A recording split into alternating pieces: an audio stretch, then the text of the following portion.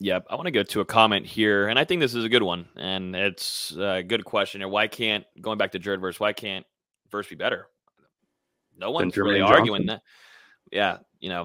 I don't think anyone's really arguing that. But first year, that's a little maybe too much. This is a young guy, like you said, D-Lou coming from FCS is going to be facing a whole different kind of tier of talent. But is he not competing very well? At least we're only seeing Florida State's offensive line that he's facing, and he's doing a very Right. good job at facing that. And Jermaine Johnson did the same thing last year, and it's not saying a whole lot. I mean, this is Florida State's offensive line. It's still developing, and Coach Atkins is still trying to get his guys in here, which he is doing in this class. We'll see whenever the summer camp comes, and there's going to be 3 more, hopefully total of 3 more coming in.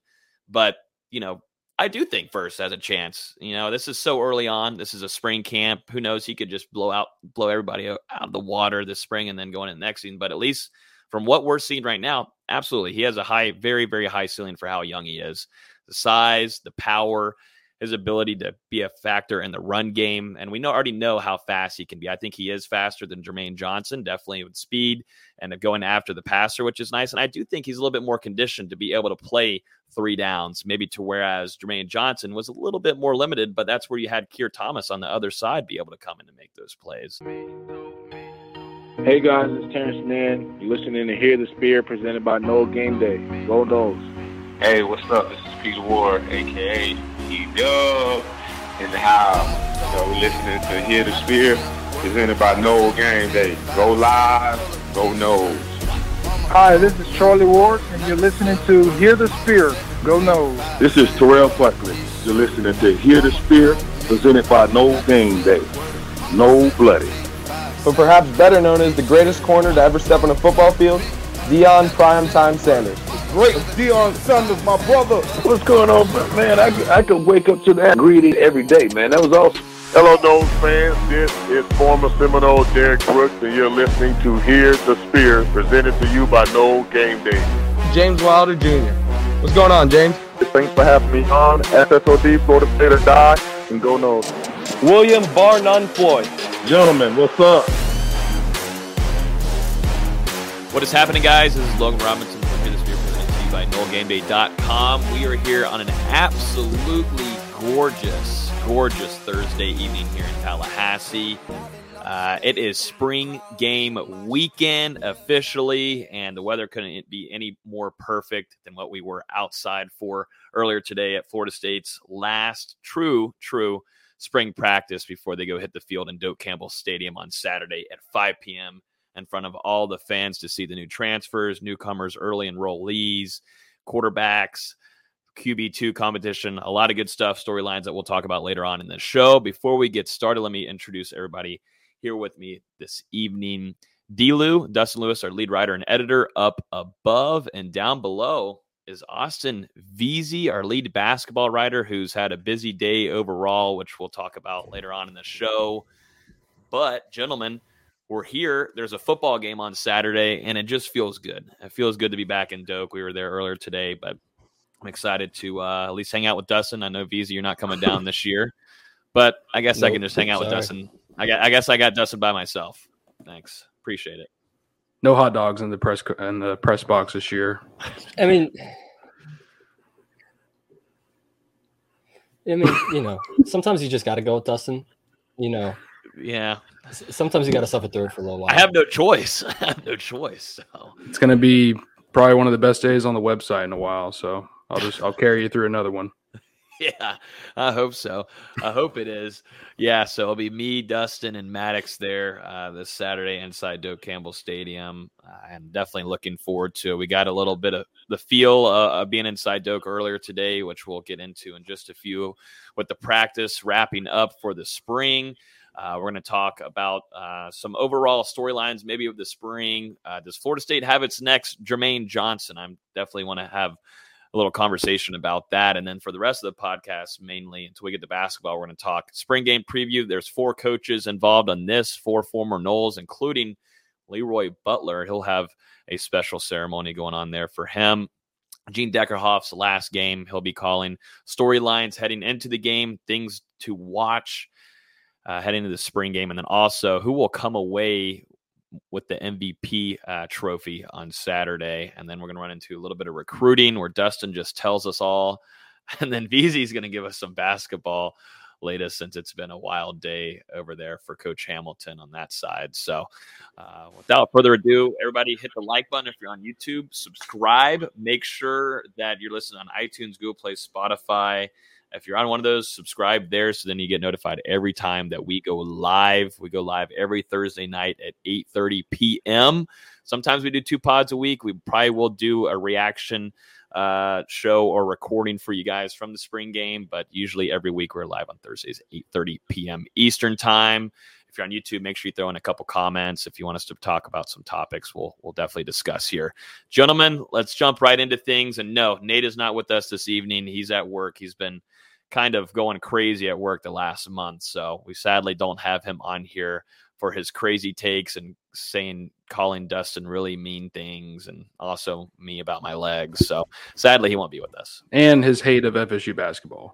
Yeah, exactly. And he's really missing out tonight. He's definitely missing out. He's not missing out in the group chat. He's missing out here.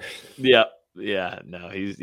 definitely in the group chat, making sure VZ knows what's going on. But yeah, let's jump into things. Let's jump into a little bit of practice. And, sadly, I'm the only one there. I wish Maddox could have came on here with us too, but he canceled on us. He used the regular, my AC isn't working. I got to get the technician kind of excuse tonight just not to come on here. But I guess I'll hold it down just for one more time. I'm hoping maybe in the fall, maybe D-Lou will get more to a lot more of these practices. We're hoping so it's not just me saying things and then Dustin being like, yeah, I kind of believe you, but I don't know if I believe you. But you have to believe me, Dustin. I'm the only one there representing NG almost on the show. So Florida State, like I said, Tuesday's practice, really rainy, kind of nasty.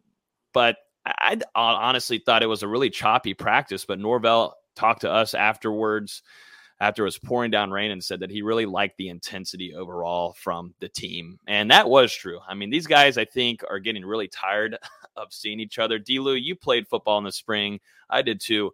You're facing the same person over and over and over again. And it's starting to get a little chippy.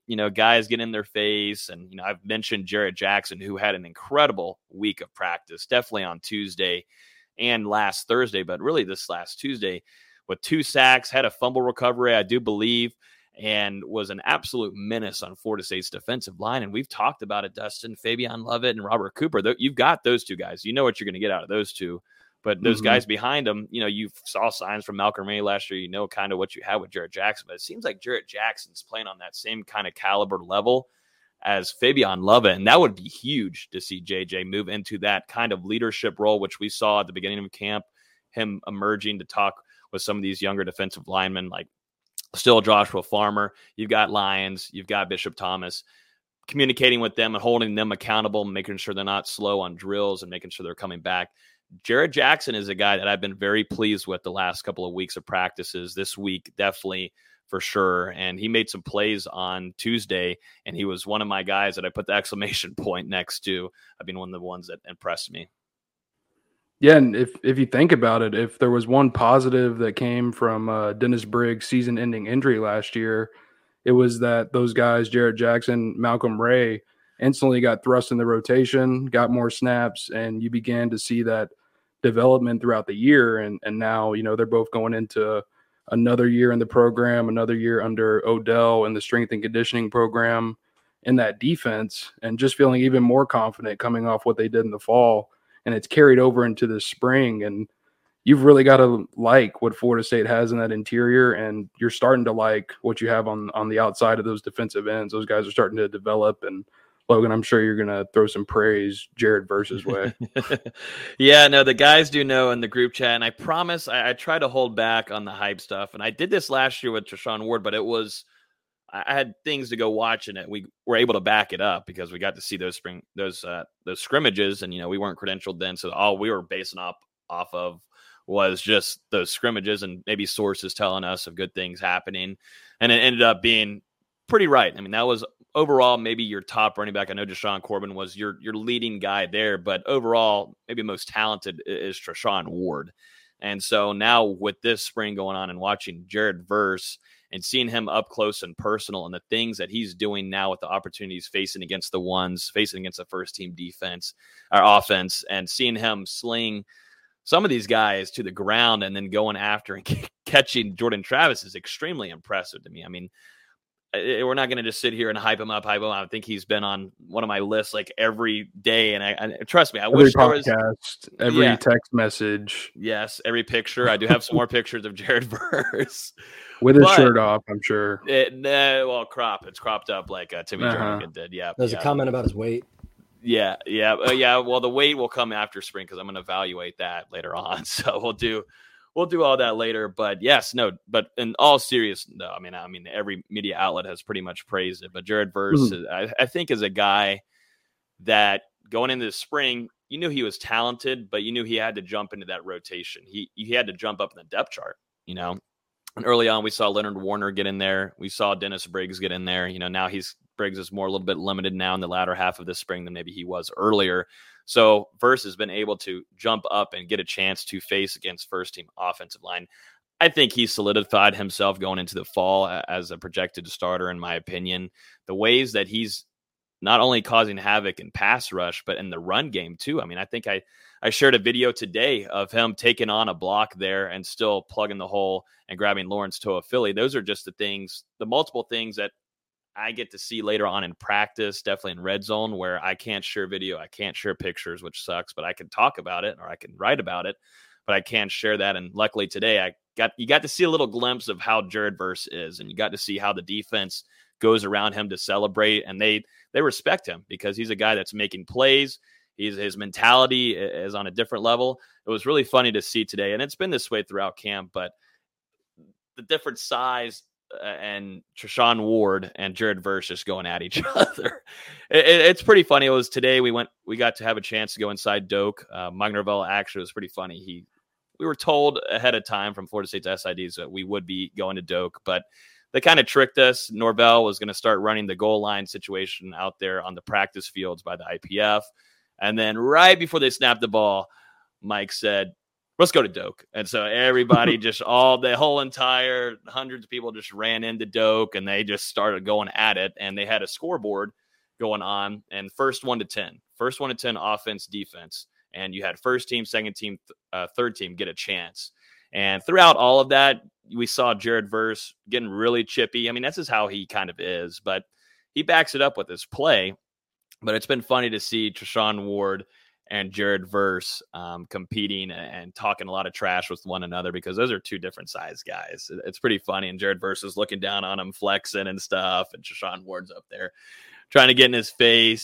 But overall today, it went all the way to 9-9, tied there at the very end. And the defense ended up making the stop there. Steven Dix Jr. plowing through and making the stop on the running back, which was really close for a touchdown, but defense came through and won 10-9. So Jared Verse, I think a lot of people are going to be excited to watch him on Saturday, and we'll see how much playing time he does indeed get. I do think he is going to get a lot of playing time, but it's not going to be like some of these younger guys going in the third, fourth quarter. I think fans are really going to like what they see from Jared Verse because you lost Jermaine Johnson, you lost Keir Thomas. I think now the biggest question, who's that Keir Thomas over there? Because I already know what I kind of got with Jared Verse, and I like it. I got to say, I think I like Florida State and Adam Fuller's defense there with Jared Verse. Yeah, he's been nothing but impressive since he stepped on campus, whether that was the beginning of off-season workouts to now into the spring. And, I thought it was important early on to kind of temper those expectations because obviously Jermaine Johnson came in last year, dominated all the way through. Now he's going to NFL, potential top 10 pick. We'll see what happens. And Jared Verse coming in, it's a different scenario, moving up from the FCS to the FBS, having 3 years of eligibility remaining instead of being a graduate transfer from the SEC. So just different scenarios for those two guys. But to Verse's credit, I mean, he's just jumped right into things. He's consistently day in and day out being one of the standout players on the practice field. And like you said, Logan, it's really his passion, his fire for the game that he's bringing to that side of the ball. And really, that was Jermaine Johnson's role last year. Whenever he got a big sack, he was out there celebrating, bringing a lot of energy to the defense. And it looks like Verse is going to be similar when he makes big plays. And if he keeps doing what he's doing, it sounds like he's going to be making a lot of them.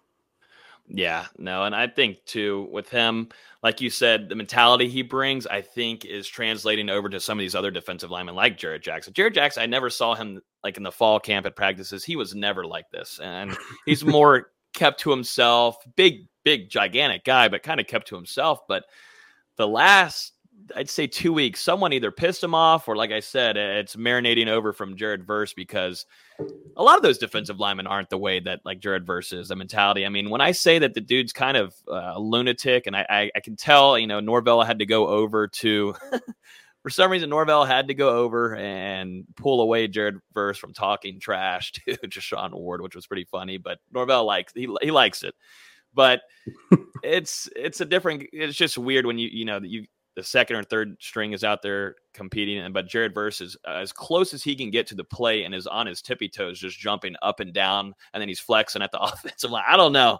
It's definitely something that makes me feel like it's got that Timmy Jernigan kind of vibe to it, and that's probably why I do like it. And he just believes in himself, and it's starting to translate over to that defensive line where Robert Cooper, Fabian Lovett, they're not big talker guys, but like I said, it's starting to change a little bit, and they're knowing how dominant they are now, this defensive line. And that, I think, is going to be, maybe that's got to be the strongest group for Florida State heading into after the spring. We'll do a recap of the whole camp and the spring game, but it does seem like right now Florida State's defensive line in that group is really causing problems for the offensive line. And, we'll talk about that too in a few, because Florida State's and might not be, at least at this time right now, and it's the spring, D-Lou. But the offensive line, like we talked about going in the spring, we felt pretty good. We were like, okay, the depth's there, solid. You got Kane Lyles coming in, you got Bless Harris. You're feeling good. Dylan Gibbons looks like he's fully healthy, good to go, and he definitely does look good. But, after you go out of your first string, your depth, you start wondering who is it going to be, who's going to step in and play a role. Because right now, even, second string defensive line is wreaking havoc on that depth chart behind the first string. So it's question marks, but it's also the spring too. A lot of communication goes on in the offensive line too. I do want to mention that. And, you don't know Darius Washington's availability too. He's, maybe had a tough second scrimmage, and we don't know his availability for this upcoming spring game. So you're kind of shuffling some new guys in there. But I do want to mention this is a spring, but, there's signs of life there from Estes. You do see that, Lloyd Willis and Rod Orr, they have the size, but it's still understanding technique and communication. I think that's something Coach Atkins is really dialing in on with those two. But, yeah, offensive line. Yeah, definitely not as far along right now as you would have hoped coming into the spring, especially with how many guys you had coming back from last year, because you do have some significant experience returning. And you mentioned Darius Washington, Robert Scott, Dylan Gibbons, Maurice Smith, and getting those two transfers as well who have played a lot of college football. But it hasn't gone as well out of the gates as you would have hoped. At the same time, you have had some guys get banged up, but it is disappointing to see the reserves behind those guys. Lloyd Willis, Zane Herring, Thomas Schrader, those guys, they haven't played a lot of snaps yet, real football snaps during the season, whether that be to them still developing or dealing with nagging injuries during their careers. Thomas Schrader last year missed the entire season, I believe, with that leg injury that he suffered during spring practice. So, you're not as far behind depth-wise, and it's going to be important to build some depth in going into the fall. And maybe Florida State as well continues to scour that transfer portal looking for another offensive tackle or an interior lineman, whatever the best fit available is, just to make sure you do have some depth. Because, playing 12, 13 games of college football, if you go to a bowl, 14, if you go to the conference championship, it's every week, guys are getting beat up, especially down there on the line positions, OL and DL, constant battles every single play. Guys are going to get banged up. People are going to have to miss time, whether it's a game, whether it's a half. So you've got to have guys ready to go behind them. Mm-hmm. Yep. I want to go to a comment here, and I think this is a good one, and it's a good question. Going back to Jared Verse, why can't Verse be better? No one's really arguing that. Yeah. I don't think anyone's really arguing that. But first year, that's a little maybe too much. This is a young guy, like you said, D-Lou, coming from FCS, is going to be facing a whole different kind of tier of talent. But is he not competing very well? At least we're only seeing Florida State's offensive line that he's facing, and he's doing a very good job at facing that. And Jermaine Johnson did the same thing last year, and it's not saying a whole lot. I mean, this is Florida State's offensive line. It's still developing, and Coach Atkins is still trying to get his guys in here, which he is doing in this class. We'll see whenever the summer camp comes, and there's going to be 3 more, hopefully total of 3 more coming in. But, I do think Verse has a chance. This is so early on. This is a spring camp. Who knows? He could just blow everybody out of the water this spring and then go into the next season. But at least from what we're seeing right now, absolutely. He has a very, very high ceiling for how young he is.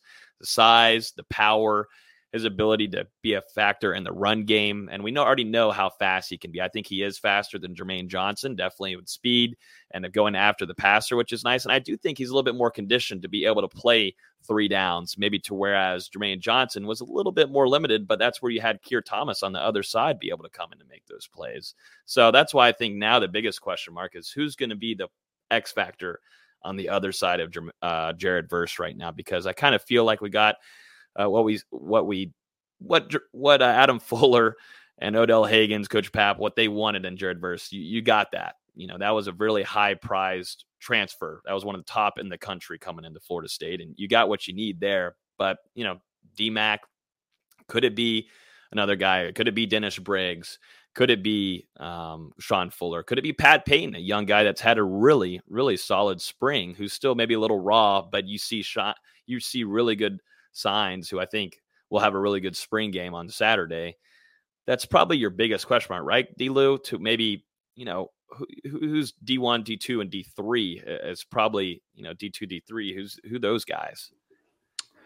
Yeah, and that's coming into the spring. We really looked at this defensive end group as maybe a weakness for Florida State, and instead it's maybe become a strength. And whether that's because of the offensive line struggles or not, it's simply impressive to see some of the progress that some of these younger guys have made, such as Patrick Payton, who you mentioned, and obviously what Jared Verse is doing, having Dennis Briggs now flexed out to defensive end, getting Leonard Warner back, who really could end up being a contributor for Florida State this season. I don't think he's a starter, but a guy who's in the rotation to help out in certain situations. So you really do have 5 or 6 guys now that you can toy with in a variety of ways. Some guys are better against the pass. Some guys are better against the run. So you've got an interesting lineup that you can kind of tool and work with moving into the summer, and just continuing to get these guys ready and just pound into them what their roles are going to be heading into the fall. Yeah, so we talked with Robert Scott Jr. on Tuesday, and this is a question from I Wonder here on YouTube. If Verse is as good as you have said, which I have no doubt, then won't he make the offensive line better in spots? And absolutely. Abso-friggin-lutely. I mean, some of these tackles, you've got Bless, you've got Robert Scott, and there was a reporter that asked a specific question saying, what is it like facing Jared Verse every day? And, is that making you better? And he said, yes. I mean, it's making me go back and watch film on NFL guys on how they're handling such speedy defensive ends. And, he said, I'm worried about my own self, and this is spring, and we're still worried about communication on the offensive line. But yes, it's creating really good competition that I think overall, that helps any kind of team. You want to have battles on both sides of the ball, wide receiver, cornerback, OL, DL.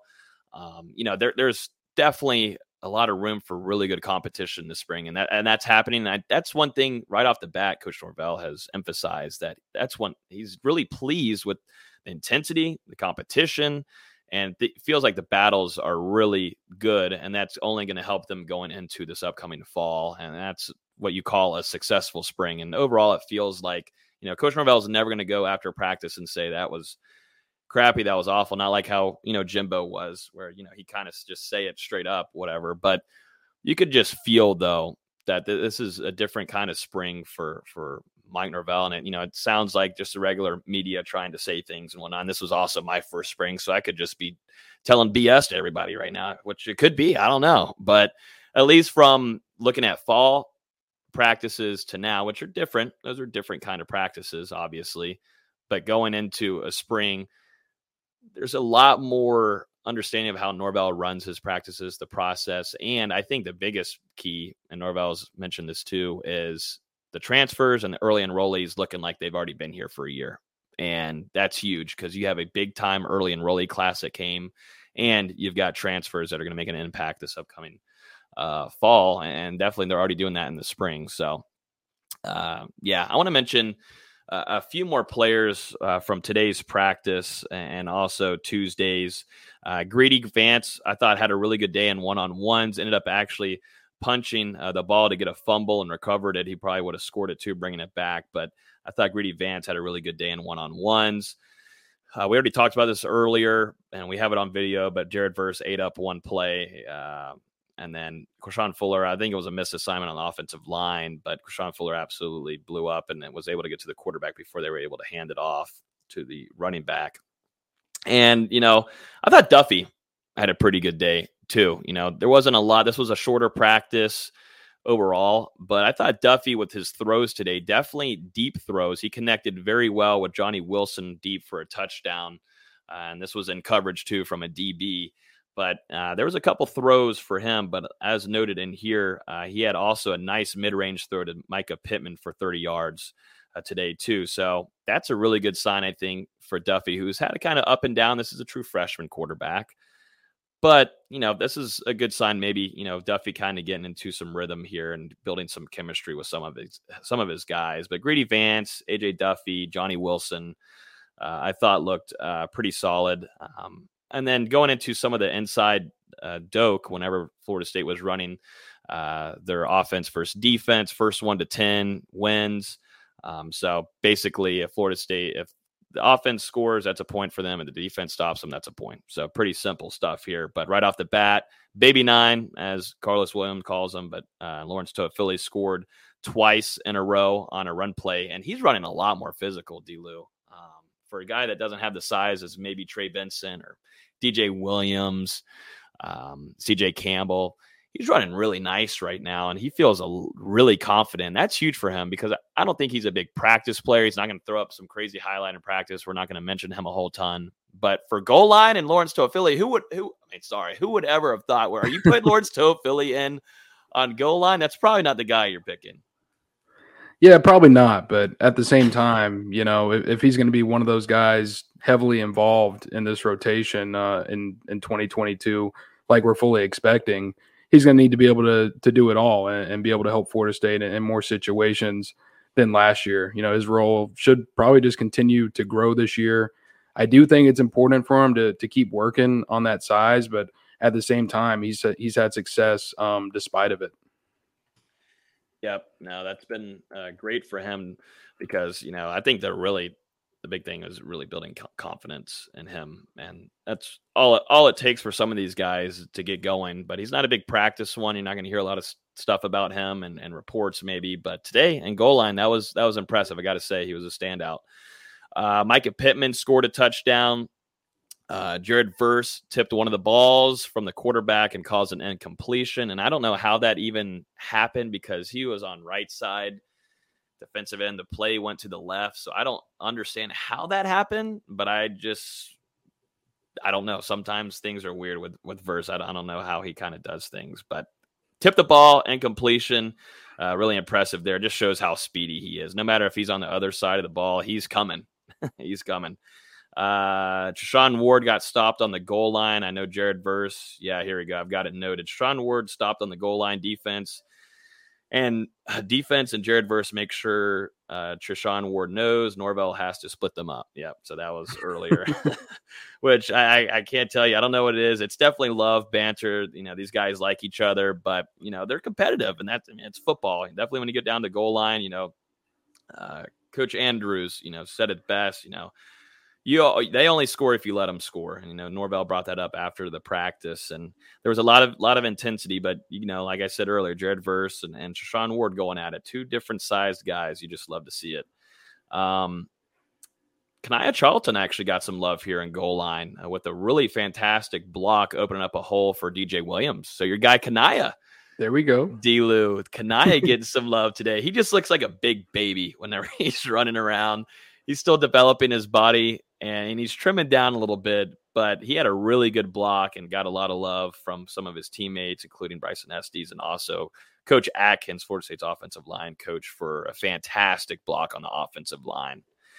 Yeah, he's still shaping up his body, but one thing you can't doubt about that kid is his effort. Because like you said, he already has made some progress and losing a little bit of weight. And I remember being out there for the tour of duty, and he literally was working to the point of exhaustion. It was crazy to watch those workouts in progress, and just to see how physically beat down some of those guys were after the workouts. It was tough out there. Are you saying that would be kind of like you if you were going through that? I would have been down way before Kanaya. I'll tell you that. He's got me beat. Yep. I would love to watch that competition, please. Can we get that going? I might make it through one station. They send me back 18 times, but I might make it through. Like VZ has said multiple times, as long as there's a little bit of Whataburger, like a Whataburger bag that they have on a string that's going down the field, you'll be good. You'll make it. I don't know. It was rough out there. But going back to Micah Pittman, and you can correct me if I'm wrong, Logan, but it kind of seemed like he struggled a little bit out of the gate, and then now here in the back half of the spring, he started to settle in, and you're consistently seeing him make connections downfield, scoring touchdowns in practice, and really starting to fill that role you thought he would whenever he transferred in from Oregon, just being a steady receiver. Yeah, no, it was a really pretty play. Don't want to get into specifics of what that play call was, but really, really pretty play from Micah Pittman, and it just kind of looked easy for him. So I'm expecting a lot out of Pittman. He's had like the latter half of camp. These two wide receivers, which I'm about to bring up, Micah Pittman and Johnny Wilson, who also in the corner had an interception, had a touchdown, was kind of wide open, like high point. It was kind of like, here's a ball you can have, a DB slip. So it was wide open. So it was an easy one. It was an easy one. Whereas I will say earlier, a couple times in spring, there's been some wild catches that Wilson has had, but that was just easy money for Wilson. So now we get to 9-9, even game. Mike Norvell gets up. He's putting up the finger. One more play. That's it. One more. We're wrapping this thing up. Who's it going to be? Offense, defense. Who's going to take away the win to end off camp? And out of nowhere, this was a run game play, first team O, first team D, and Steven Dix Jr. comes in flying from the linebacker position and blows up the running back. We didn't even get to see who the running back was because they were moving so quickly. And I believe it had to have been, it was Treshaun Ward. It was Treshaun Ward who got blown up, and the defense, absolutely goes crazy and celebrating, and they loved it. So that ended off practically spring camp. But Steven Dix Jr., who Mike Norvell talked about, he talked about him and, not him wanting to loaf and, sulk about him not getting a lot of playing time last year, and then telling him, let's change the mentality. Let's get over here and get in the spring, which, he's done, and he's really progressed. And that's a really good sign for Florida State's linebacker room, which you really want to just start building depth there, because you kind of know what you already have. But if Steven Dix Jr. could come in here and develop and be a guy that's going to be, a starter material that you could throw in there for a guy that's tired, then that's huge. And that's a good sign for Steven Dix Jr. Yeah, I mean, physically, that guy looks like the most imposing linebacker on the entire team, but he's just really struggled to find his role in that defense so far. But at the same time, it's good to hear that he's listening to Mike Norvell's message and just going into the spring now with the mindset to compete and fight for a role instead of, like you said, Logan, sulk over not getting playing time. Go out there and earn your spot. Nothing's given on this team, especially with Mike Norvell coming in. Obviously, that culture change has flipped, and it's been a lot for different guys. And everyone's different. It takes, some guys can come in instantly and make an impact. Some people, it takes a little bit more time to develop and get everything down. And maybe that's the case with Steven Dix Jr., because obviously he was a really talented high school prospect. He contributed some as a freshman, and then now he's went a little bit off the radar, but there's nothing to say that he doesn't eventually get back on that field and become a productive player for Florida State. One more player I do want to mention before we move on to spring game goodies is Pat Payton. Pat Payton, they did their goal line stuff, and then they did end up running a few more plays for red zone purposes. And Pat Payton came away with a really pretty TFL on the running back. I believe it was Lawrence Toafili.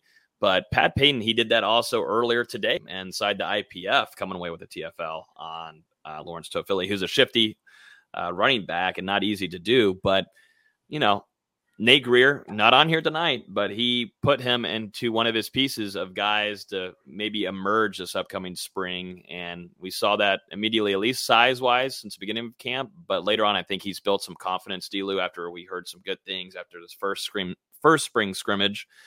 And then the latter half now of practices. That's a really good sign from number 56. And I think on Saturday, if I was going to pick someone, I don't want to do it now, we'll talk about it later, but if I was going to pick someone to keep an eye out for on Saturday, it's Pat Payton, which, some fans will be like, who's 56 out there making some plays? That's Pat Payton. Yeah, it's interesting, because we talked about that defensive end rotation a little bit, and he's a guy that has shown some flashes, maybe been a little bit of surprise, because he wasn't someone that we saw get a lot of snaps last year during his true freshman season. Really spent a lot of time working and reshaping his body with Josh Storms, and you're seeing the results. Honestly, he's come out into the spring with a different mentality. He knows that there's a spot at defensive end for him to take with Jermaine Johnson and Keir Thomas moving on. There's a lot of snaps to be earned, and he's right there in the thick of things. And I don't know if he's a guy that starts, but he's probably someone that's going to develop into a piece that you can rely to come in and contribute, especially on passing downs. It sounds like he's been really good when it comes to getting off the edge and getting after the quarterback. Yeah, I'm not expecting him definitely to be a starter, but I do think when the season gets started here, I think he's going to get into that rotation early. I think he's deserved this, and I'm not a coach, so I'm just going to shut up and act like I sound like I am a coach. He's deserved it, and you know what? We're going to go ahead and put him in F it. Second. Well, he has worked for it. He's done Absolutely. A lot of work on his body, and the hope is once he gets into the real games and starts getting snaps, he'll just continue to develop on that upward trajectory. Same thing with Jared Verse. Yeah, speaking of this, Timmy's saying that I'm Jared Verse's number one fan. You know what? I'm going to go ahead and say I was Shashawn Ward's biggest fan last spring, and now I'm Jared Verse's. You need to go back and listen to every podcast and figure out how many times you said Jared Verse since January when he Get ready. It's going to be a lot worse, people. It's going to be a lot worse. He's going to be in the thumbnails a lot. You're just going to have to get used to it. I got a really good picture of him. It's kind of getting weird, though. I got to show what's taking pictures of him. It's like you're only taking pictures of him. Yeah, no, I do have more. Pictures, but the ones that I know will do good engagement is Jared Verse. And, I do think he is flexing and doing push-ups before walking down into the practices. So, I did see him kind of flexing, but I would do the same thing if I was jacked like that. Sorry, but hey, if it works, he just gets on that scooter and speeds off. Like he just comes in, wrecks practice, hops on his little scooter, goes home. Like, yeah, let's make sure. Yeah. Make sure it's not too fast, please. Let's take away the scooter. Zoom in, dude. Yeah, no. So yeah, if I am Jared Verse's biggest fan, I'll take it whenever he's in 2 years. We'll talk about this later. Let's jump into that's going to wrap up. I think spring camp. Florida State's going to have one other practice. I'm expecting just helmets and shorts on next Tuesday. Could change. It's Mike Norvell, so I could be completely false on that. They are practicing tomorrow, though. They are, and Norvell told us that they will be just doing shells. It might just be helmets too, but I know I would expect shells. That's what Norvell said. And so a little bit more laid back. They'll go through walkthroughs and such. Mike said that this spring game will go into this now. The spring game will be offense versus defense. This won't be really Garnet versus Gold, where the captains are picking, their team members and doing all that. Norvell mentioned too, some guys will be limited. So there was no reason to really go on and do that kind of scenario. They're strictly offense versus defense, first team, second team, third team. So you're going to see Jordan Travis. He did not say that any of the quarterbacks were going to be held back. So you're going to see Jordan Travis on Saturday, Tate Rodemaker. You will definitely see AJ Duffy too, which I know a lot of fans are excited for. And then you'll see most likely Gino English too near the latter half of the scrimmage. And it's going to be a very competitive one. And Norvell said they'll probably do a little bit more of special teams kind of competitive battles throughout the spring game last year, kind of like what we were viewing VZ and D-Lou while we were there, kind of wondering what the heck was going on. But It's kind of what they do during practices where they're doing a lot of spring or special teams drills. They're going to bring that over inside Doak and do that. So that's kind of like the overlay of it. Going into this, though, Florida State's going to have 4 guest coaches on the sideline, which I am definitely very excited for. I know a lot of fans are excited about one in particular. That's former Nole quarterback EJ Manuel, here the Spear alum, I should say. EJ Manuel and another here the Spear alum, Leroy Butler. He's not going to be a guest coach, but Norvell did tell us today he's going to be an honorary captain, which is absolutely awesome. Leroy Butler has been around a lot since Norvell has taken helm in Tallahassee. So really cool to see one of the best defensive players here in Tallahassee hanging around. You sure we had him on here? Butler? Yeah. No, actually, no. I'm a complete liar. I'm thinking Terrell Buckley. I'm a complete liar. Damn. I was like, damn. Definitely when I was on here. Definitely when I was here. Yeah, no, my bad. We'll get Leroy. That's why I'm saying that. We don't had to keep the facts. I had to keep it. Thank you. Thank you. I can't be going over here and spewing lies. But eventually we'll have Butler on here. I promise. Then we'll definitely. I don't know who we're going to take out of the intro, but he will be added. I can guarantee that. Dion. Nah, I gotta keep Dion. It just adds for just people getting riled up in their cars. It's pretty funny. But let's go back to coaches. We've got Danny Cannell, former Florida State quarterback. A lot of 90s guys coming in. You've also got EJ Manuel, which I've already named, and you've got. I'm absolutely losing. Who's the other two? No, this is not good. No, I'm asking you. You edited the post today. He's definitely not asking me. Oh my God! Someone in the chat will tell us. Someone in the chat will get us. This is why we do it live, so the chat will help us. But also, one thing I know is it is on ACC Network. That's all I know. Oh, Brian McFadden, Steelers. Peter Boulware, Brian McFadden, Danny Cannell, and EJ Manuel will be your guest coaches. I'm excited. I like this a little bit better. I was lagging. I couldn't hear you. It messed all up. Yeah, exactly. But yeah, Peter Boulware, definitely well-known name here in Tallahassee, and then Brian McFadden, my Steelers guy, coming into town, who also does a fantastic job with CBS Sports coming in. And then, like I said, Danny Cannell, EJ Manuel. It'd be great to have EJ Manuel back inside Doak. Usually he's too busy doing ACC network coverage, so it'll be nice to see him on the sideline with an FSU hat on and a headset on too. I think this is a lot better than maybe what they had last year with a couple of reporters and stuff, some names that maybe fans didn't even know of. But this is the way to go. Good job, Florida State. This is the way to do it. Get some legends coming back in here and get them on the sideline. And Norvell talked about after the practice saying, you see these pictures in the locker room around the campus. You see them inside the more. But when you see them face to face, it's a lot different. And he talked about, too, some of these guys, you have their numbers on. How are you going to represent that number? And you're talking to these guys face to face. So they're expecting those guys to be in town and as being guest coaches. And, we have a Rising Spear interview that will be at the latter half of this episode. And, it seems like they've got a handful of former Noles coming in too, D-Lou, for this upcoming weekend, which it's going to be a great weekend in Tallahassee overall. But I really like the guest coaches lineup. It's going to be fun. Yeah, it's not your typical spring game after the last 2 years, right? You've got some legendary guest coaches coming in. It's Gene Deckerhoff's final call at Florida State for the first time since 2019. You're going to have recruits as actual visitors at the spring game. Last year the dead period was still in place. They tried to get guys in the stands, but the coaches couldn't actually interact with the recruits. But this year, actually have a pretty massive visit weekend for Florida State. So a lot going on in Tallahassee. Yep. It's going to be a lot of good storylines going into this one. And, I know that they're going to do a recognition for Gene Deckerhoff during the game. And that's going to be very special because that's someone I grew up watching. Of course, the number one easy thing to go to is, I wasn't really listening. We were there in Pasadena, but being able to listen to it afterwards of him calling, obviously, Jameis to KB is something that, every fan wants to listen to before they go to bed, it feels like, or at least they did the 2 weeks after that game was over. And, just an incredible person. if you ever met him, been around him, he talks to everybody. It doesn't matter the age or whatever you are. He's just, personable, and he's a legend and one of the most professional people you'll ever meet. And I don't know how he does it. I can't complain because my schedule is not going to be the same as Gene Deckerhoff's, but, I can't complain. This guy goes from doing so many things. You've got basketball, you've got football, then you're going down to travel wherever the Bucks game is going to be. He's done it multiple times before where he's flying thousands of miles from Florida to California to go cover a Bucks game.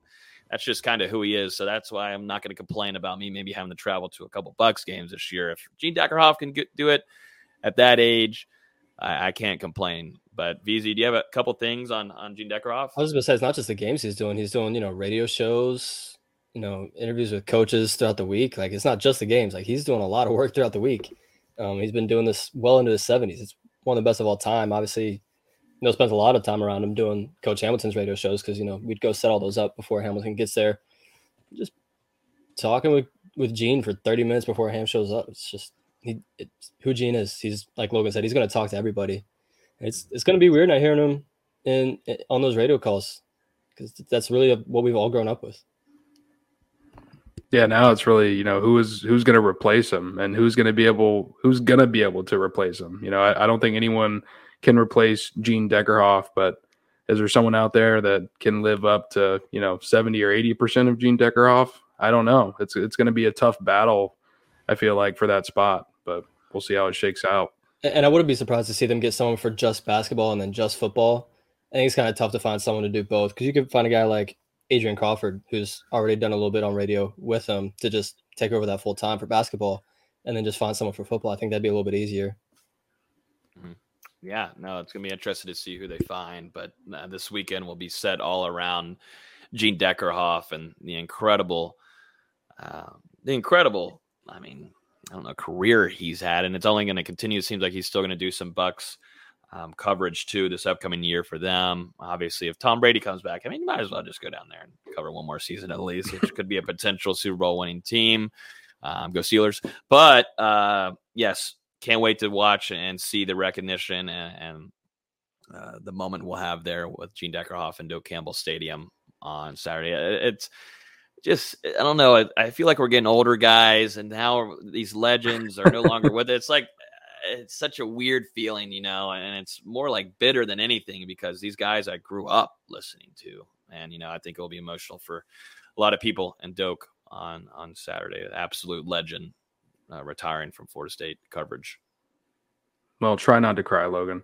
But if you, I don't know if you've read your press email for Saturday yet that we got, but we'll actually have the opportunity to speak with Gene Deckerhoff in the press box after he's honored on the field.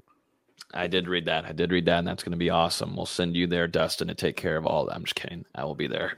He'll be 10 feet behind us. It's going to be happening right there. So I don't know. It's going to be hard. My fingers kind of hurt. Send Maddox over there. No, actually, you've got to go over there so that you can cry. That's right. Now I'll cry 2 times. God, I'll it could be 3. I don't know. I'm going to get emotional. But, I'm going to cry if they put pickles on my Chick-fil-A sandwich. Oh my God. So whiny. Unreal. Unbelievable. Bring your snack. What did you bring last My trail year? mix. Your trail mix. Yeah. Make sure the same bag that was in there for like 3 months. Ew. That's disgusting.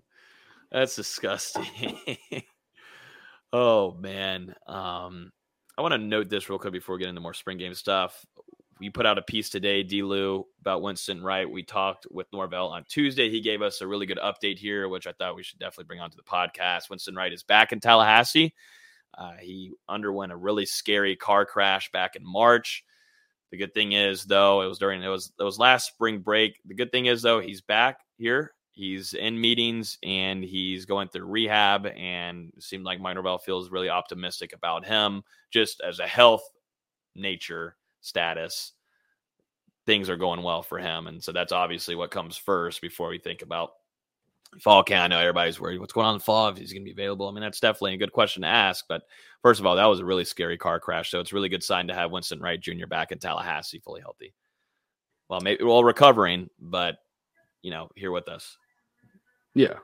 Like you said, the biggest thing is he's going to come away from this car crash and be able to fully recover and, continue to live his life the way he did before the car crash. And obviously he did suffer that leg injury. It's not something that Mike Norvell has wanted to go into a lot of specifics on as far as the nature of it or how long he's going to be out. But as you said, Logan, he's been very optimistic that at some point Winston Wright is going to be able to return to the lineup and be able to contribute for Florida State, whether that's right at the beginning of fall camp. We just don't know yet. It's going to be something to monitor throughout the offseason, but it would be absolutely huge if they do get him back. Obviously, Florida State brought in 4 transfer receivers this offseason, and he was the most productive out of all 4, coming off a season where he had almost 700 receiving yards at West Virginia. And at the same time, he's a prolific kick returner, set the West Virginia kick return yardage record in a game. He had a 98-yard kickoff return for a score last season, 2 touchdowns on kickoffs in his career. So a guy that could help Florida State in multiple ways, especially with how that wide receiver room was last year. It's huge to have a veteran like him come in that's already had a lot of experience that can instantly help the lineup. So it will be huge if Florida State can get him back sooner rather than later, and we'll see how it goes. Yep, absolutely. I'm just glad he's back in town, and good to see that he's here and rehabbing. Florida State has a really good, very great rehab team. And I do want to mention, too, there was a couple questions about Travis Jay in the comments. I can confirm now was fully dressed at today's practice.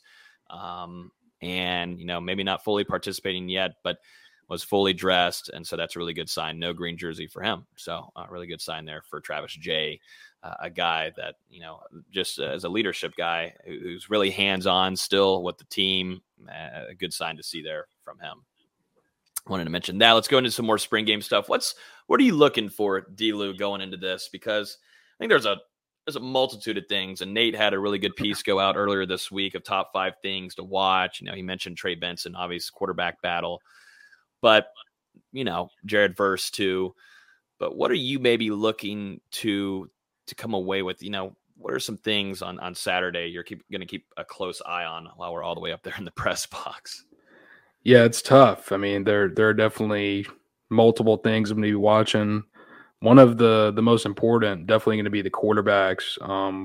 Obviously Florida State, they know what they have in Jordan Travis, and this spring has been an opportunity to get a further look at Tate Rodemaker along with AJ Duffy coming in. And Logan, you said it earlier, they've both had their fair share of ups and downs, which you would expect from Duffy as a true freshman, and Rodemaker, a redshirt sophomore, just hasn't got a ton of playing time throughout his career, being behind Milton last year and Jordan Travis and Blackman the year before. So he just hasn't seen a lot of true reps. And he does make some flashes in practice, but there's the question marks on if that will be able to carry over into an actual game, which it did not whenever he was inserted last year against Florida.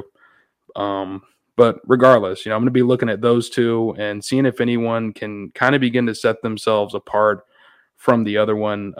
It's going to be huge for Florida State to develop some depth behind Jordan Travis and someone that you feel comfortable with in the event he does get banged up. Because if there's one knock on Jordan Travis heading into 2022, we've seen his improvement with his arm. It's can he continue to stay healthy? And the last 2 years, he's missed some games, been out of lineup every now and then. And in those games, Florida State, they've lost. They haven't won a game under Mike Norvell where Jordan Travis wasn't the starter or either didn't play a significant role, which that would be that Jacksonville State game where Rodemaker started in 2020. But it's important to continue building that depth. And will anyone separate themselves? Because if not, you've got to wonder, will Florida State, we talked about it last week, I think, will they look at the portal and see if maybe there's someone they can bring in there, a one-year player, someone that would be okay with being a reserve. So it's a precarious scenario for sure.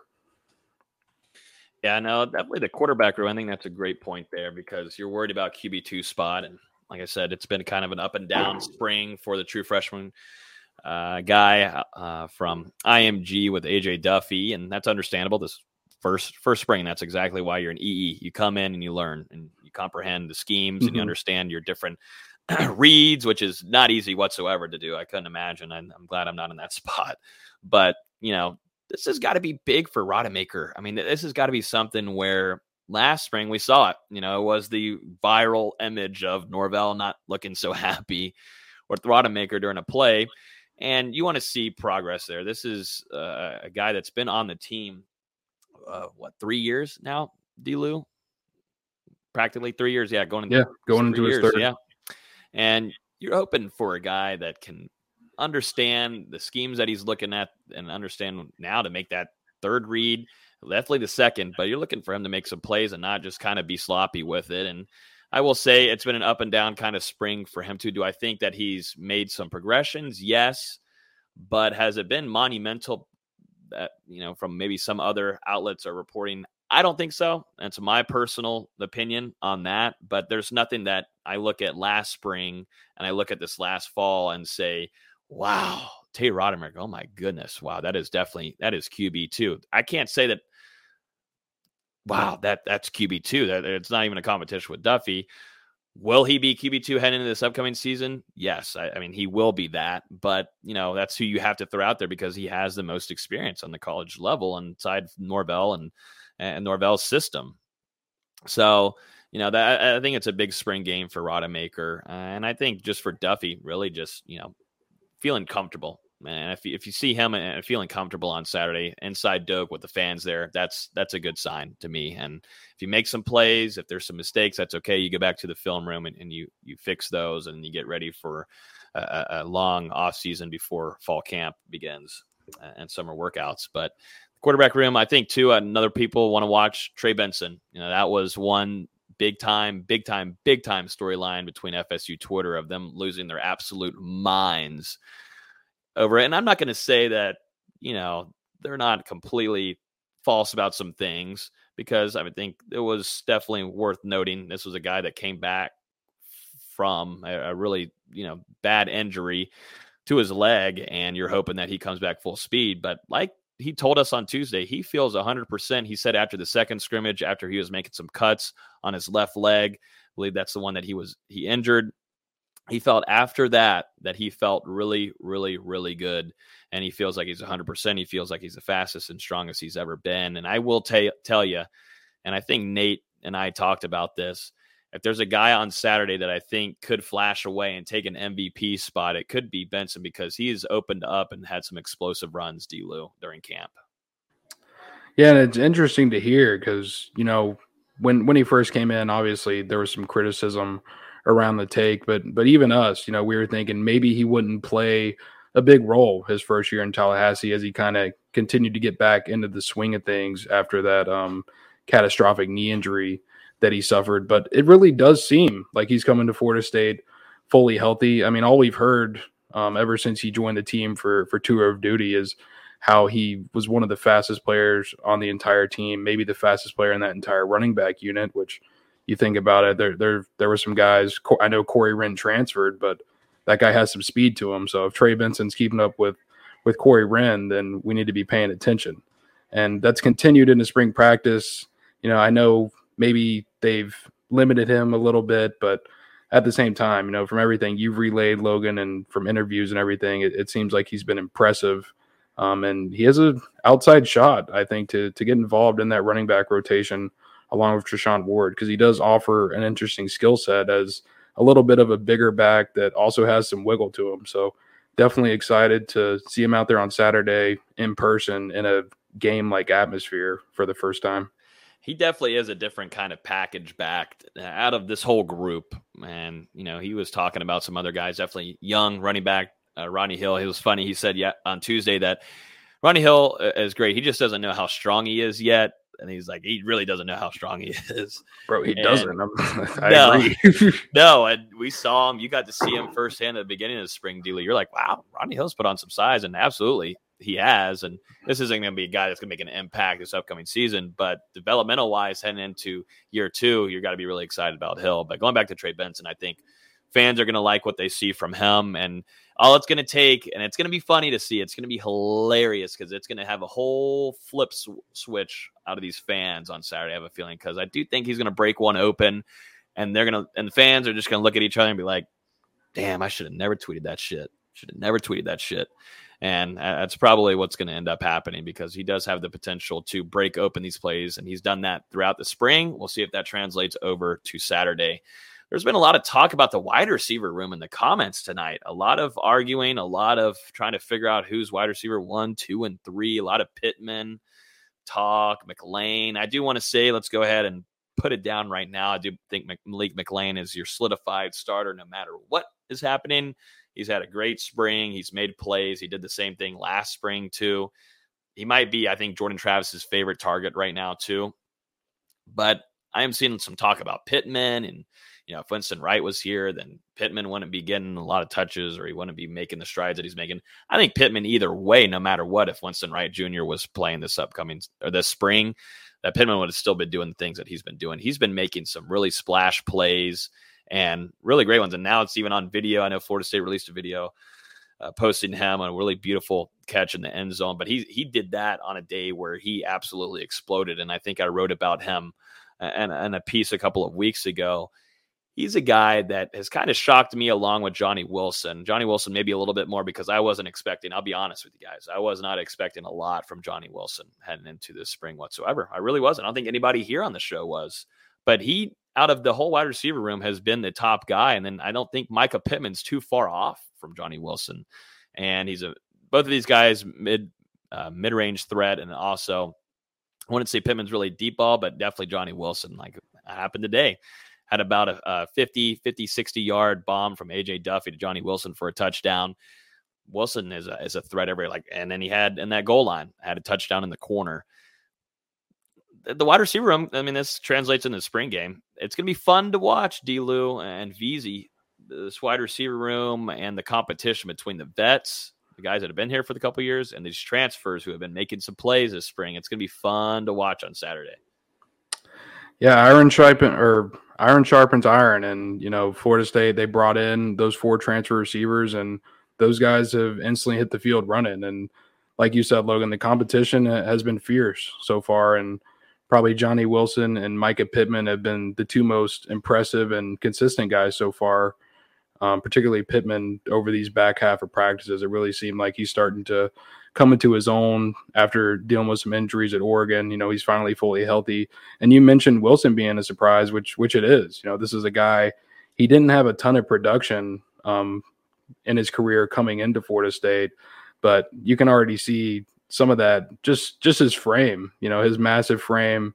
He can get up and catch balls that a lot of guys can't, make contested catches in traffic, and just it seems like as he continues to become more comfortable in that offense, he might be a real playmaker for Florida State. And even the guys currently on the roster, Malik McLean, Joshua Burrell, Ontario, Poitier, you messed me up, Keyshawn Helton, Ontario Wilson. Like there's some definite talent at this wide receiver unit. I know they were inconsistent as hell last year, which is why you're adding this influx of talent and hoping, Burrell can be back fully healthy. McLean can take that next step. Maybe one of the veterans in a lesser role can help the team out even more. So we'll just have to see. There's a lot of options at wide receiver. Yeah, that's the thing. There's a lot of options, and that'll be something we'll be discussing probably right after the spring game next week. Who's going to be some of those that end up hitting the transfer portal, because I do think there will be 1 or 2 from this room. And it sucks because there's just too many guys. Yeah, sorry. There is too many guys. There is definitely too many guys. But I do think, I don't know. I think fans will really like what they're going to see on Saturday from these new transfers.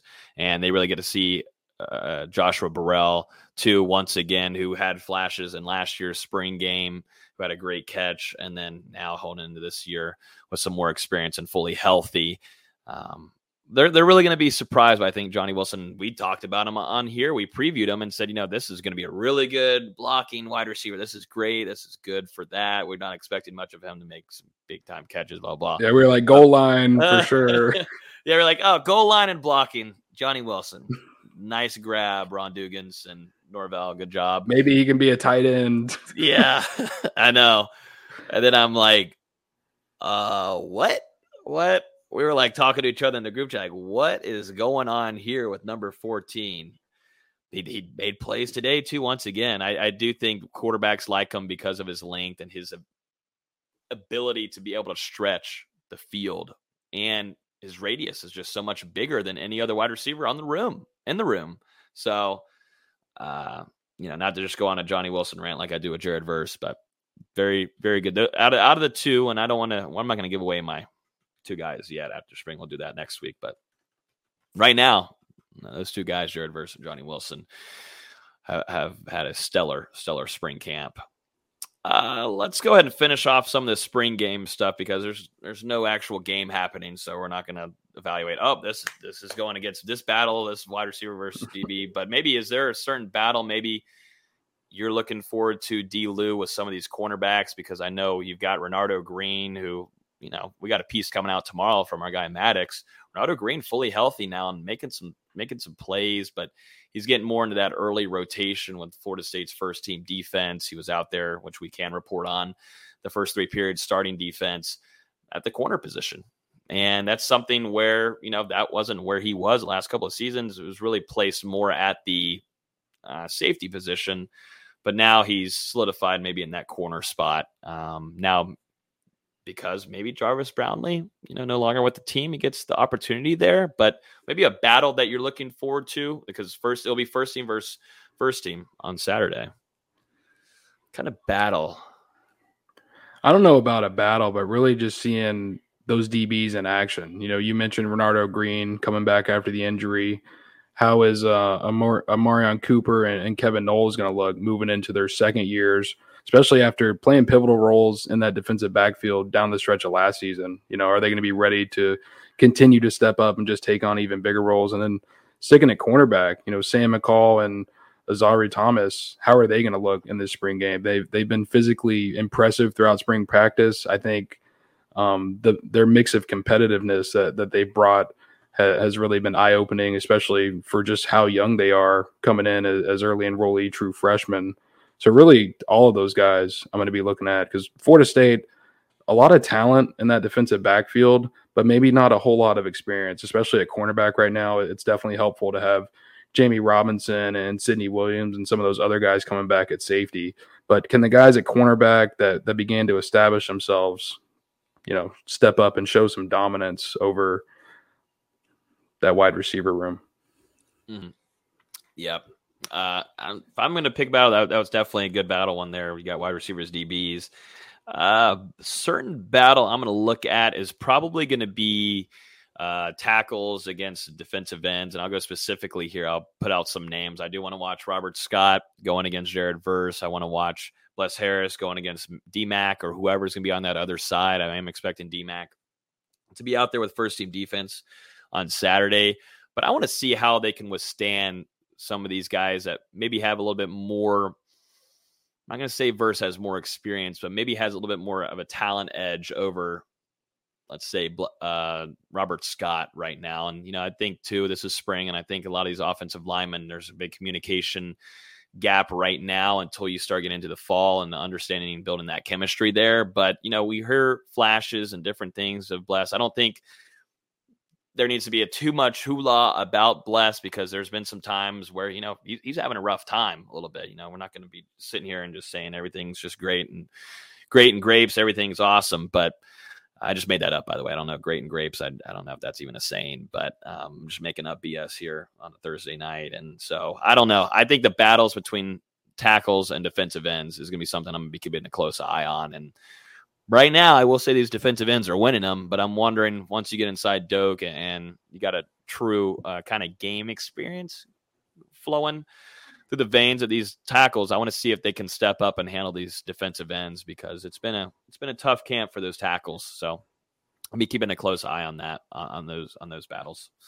Yeah, it's really that whole defensive line versus offensive line because those guys have been going at it this spring, and the defense. So far, they've probably won the battle, but the war isn't over. The offensive line, they've got a chance to redeem themselves in the spring game. I am interested to see how much Florida State pushes those veterans on the defensive line, like Fabian Lovett and Robert Cooper, Dennis Briggs, even Jared Verse. I'm interested to see how much playing time they get in favor of throwing those young guys out there that have been pressed in spring camp and seeing what they can do off the edge and on the interior. So it should be exciting. And then especially on the offensive line for Florida State, can we start to see some flashes from those reserves?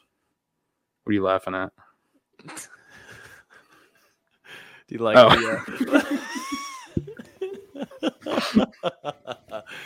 Dustin Lewis? Good, man. The war is not over.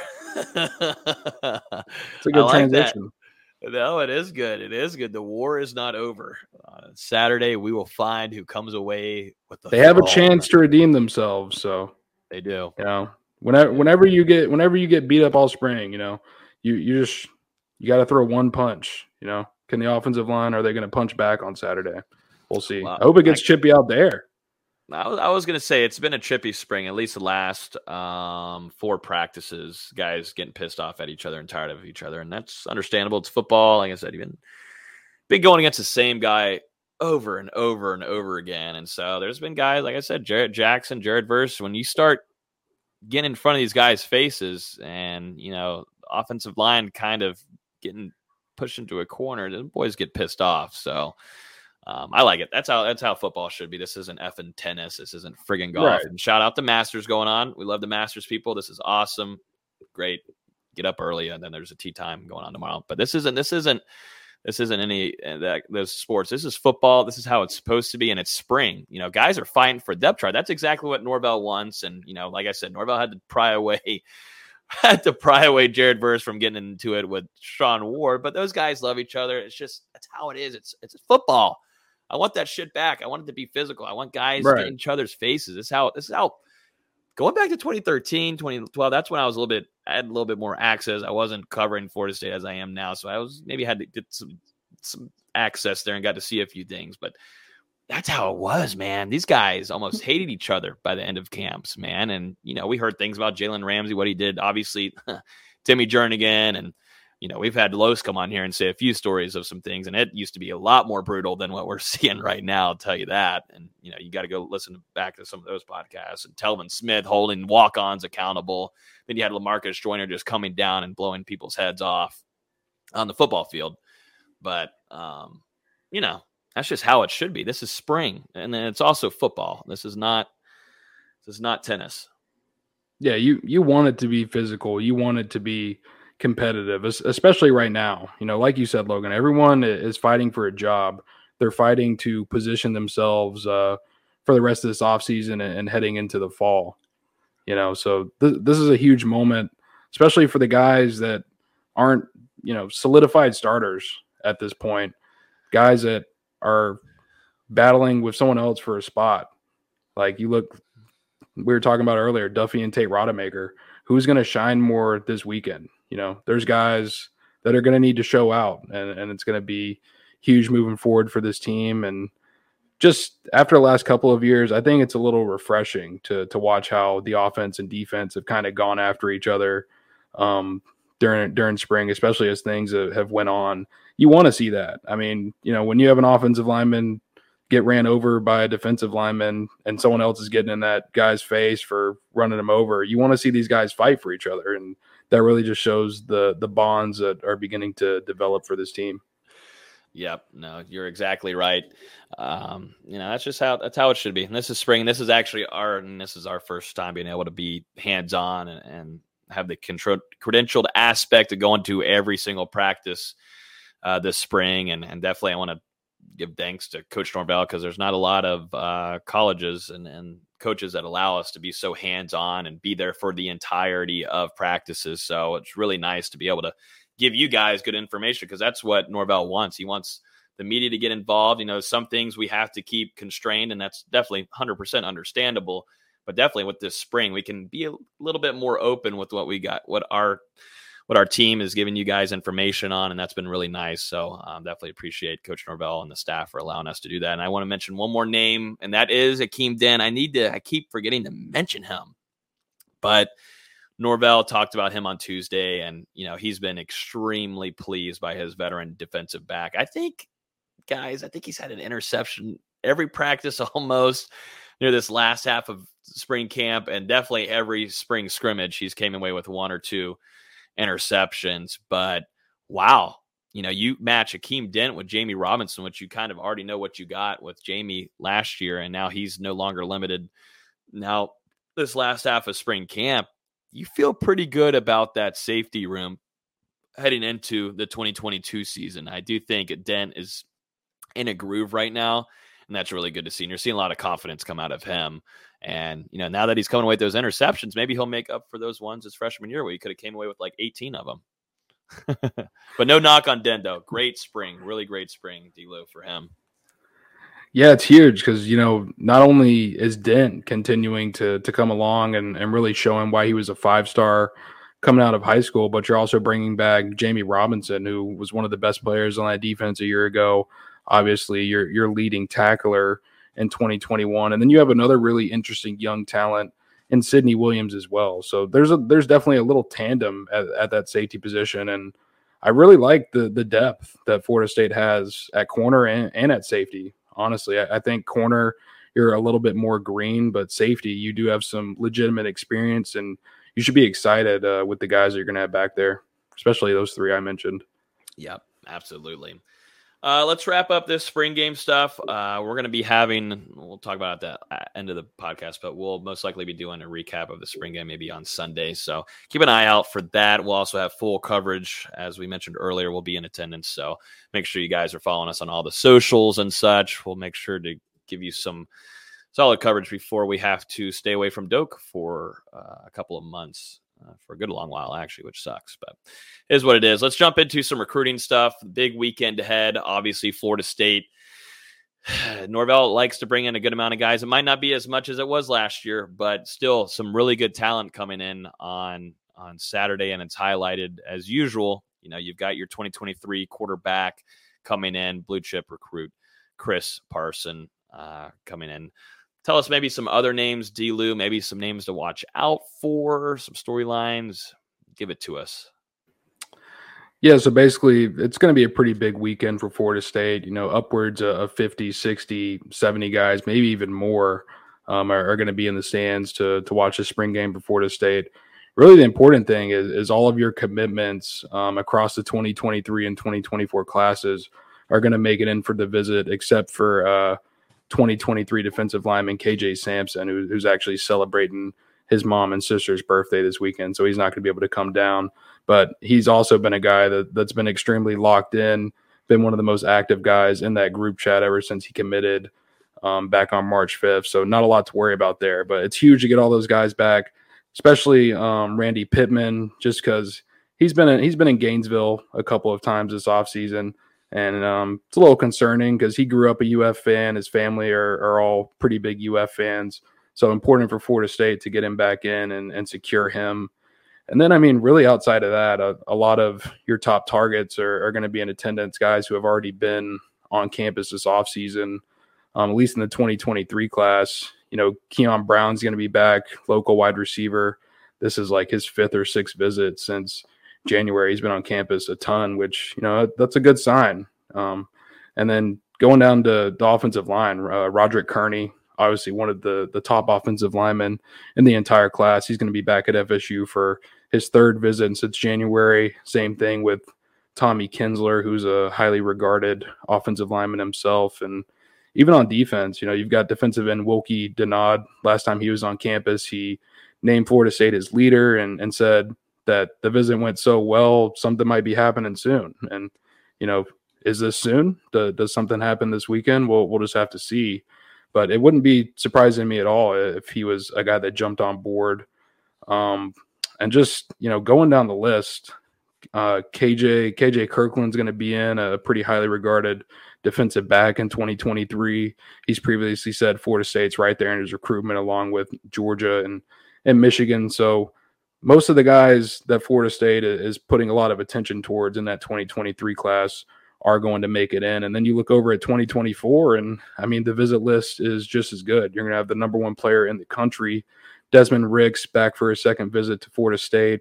He was blown away last month, him and his family meeting with Mike Norvell.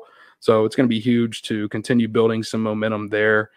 that 24 DB class is insane because you've got another guy, a top 15 player, Charles Lester. He's going to be back for this is either his second or third time that he's been on campus this offseason. You've got Jalen Mbakwe, another guy who's probably going to be right up there as a 5-star defensive back. CJ Hurd, who's probably like a top 200 player, so a really high 4-star guy. And you've also got a guy that's committed to you and Jordan Pride, who's right around that range as well. So just a ton of, at least for next year, a ton of talent in that DB room coming in. And another big one in 24 is Jaden Davis. Right now, I believe he's the number 1 quarterback in the 24 class, or either way, he's right up there, probably going to be a 5-star himself. He was at Florida State. At the end of the first dead period, I think it was the end of January, beginning of February, one of those last couple of days before the dead period went into place, and then things opened back up in March. But getting him back again is going to be huge because it really seemed like he connected with Norvell and Coach Tokars on that first visit. And you got your first quarterback and Luke Kromenhoek, who's also going to be here. Florida State, they're probably looking to bring in 2 in 24, and Jaden Davis is really that top target for that second spot, and guy who's going to be one of the top-rated guys nationally. So important to continue building that relationship. And all in all, I think Florida State, they did a really good job of bringing in a lot of high-caliber guys this weekend, and I think they're just going to continue to do what they do. Yeah, this is a highly. First of all, breathe. First off, number 1, and dying. Number 2, yeah, make sure you breathe there. Make sure you breathe and drink a little bit there. Good. But yeah, not maybe a whole. I mean, there's gonna be a ton. I mean, you say 50. I mean, it could be close to 100, honestly, because you never know who could be coming in town, and right, that always ends up happening. But the caliber of talent, like you mentioned, it's up there. There's some high profile talent coming in on Saturday, and you're looking at future guys too in that 2024 class, and bringing in some really good talent. That will allow a lot of these current commits too to get in touch and get in their ear. And you got Chris Parson too, that, loves recruiting. And that's one thing that he'll do both socially, texting, and then definitely in person. That might be his biggest talent, is being in person and talking to you and making sure that, they have a good conversation and all that, and do some good recruiting for Florida State. But that's a big time. This is a big time recruiting weekend for Florida State overall, and they did a really good job last year. I mean, last year too really started off the trend of them being able to bring in these high profile targets. They started building those relationships. Some of them, yes, maybe not have landed, but it allowed Florida State to really be in those top 5s, top 3s, even be a top 2 option. Might have been the number 2 option for some of these guys that in years past that wasn't the case. That just wasn't the case. Florida State has done a really good job at building these relationships, and it's starting off one-on-one with coaches, but then going over to family and talking with them. And, it's a nonstop kind of visit process with Norvell and the staff, and they do a really good job with that. And it's because they've built this off-field staff. And you think that's really what's helping them too, Dustin, with building the off-field. You've got Corey Fuller too. So, I know he's been very hands-on with recruiting too, and he has a really good high pedigree. I mean, legend here in Tallahassee, what he does on the field for Florida State, his coaching pedigree, and what he did with Godby, also Gadsden. That's a guy that, just knows the ins and outs of high school kids, because he loves coaching them. That was a really hard decision for him to leave, coaching and come to Florida State. And, we got to talk to him a few times, and that was tough for him. But, I feel like the off-field moves that Norvell has made has really gone into recruiting. Yeah, I definitely think, beefing up the off-field staff, that helps. But really, the majority of these coaches, they do their job and beyond when it comes to recruiting. I mean, you look at, obviously, Norvell. I mean, Norvell kills it whenever he gets a kid and his family in front of him in his office. And Coach Atkins as well. Coach Bartow has those connections.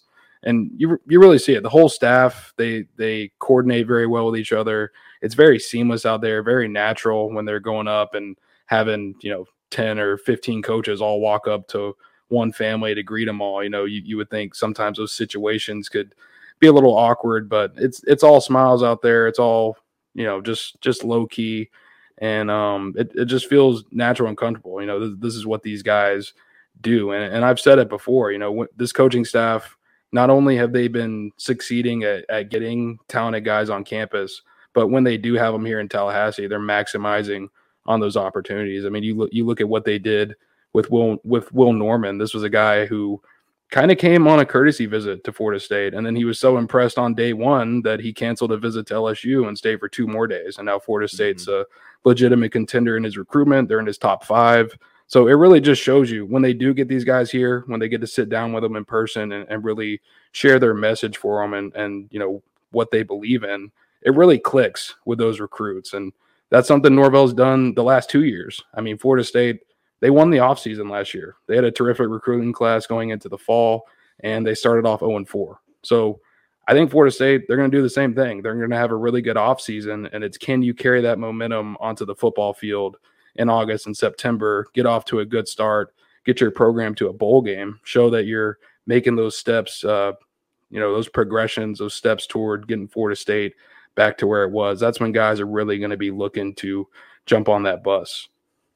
Yep. So if you guys are looking for coverage, both Dustin and Nate will be giving it to you guys this upcoming weekend. I know Dustin will be in town. Nate will be sadly down there in Bradenton, but still overall, the guys will give you guys the latest and get reactions from the spring game. I know we'll probably have a piece out there reacting from that. And so who knows? And hopefully we'll have some coverage there. Maybe someone will pop. Maybe 2 people will pop. We'll see if the vibes are right. So we'll give you guys the latest on that, D-Lou, right?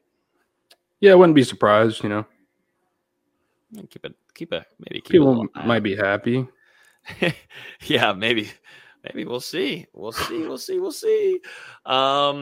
Before we jump into some basketball here, I just want to let you guys know, if you're on YouTube right now, smack the like button. Also hit that subscribe button because we have a lot of content coming for you guys. Even when spring camp ends, we still keep the show rolling, and we'll most likely, this is our time to have on a lot of special guests during the off season.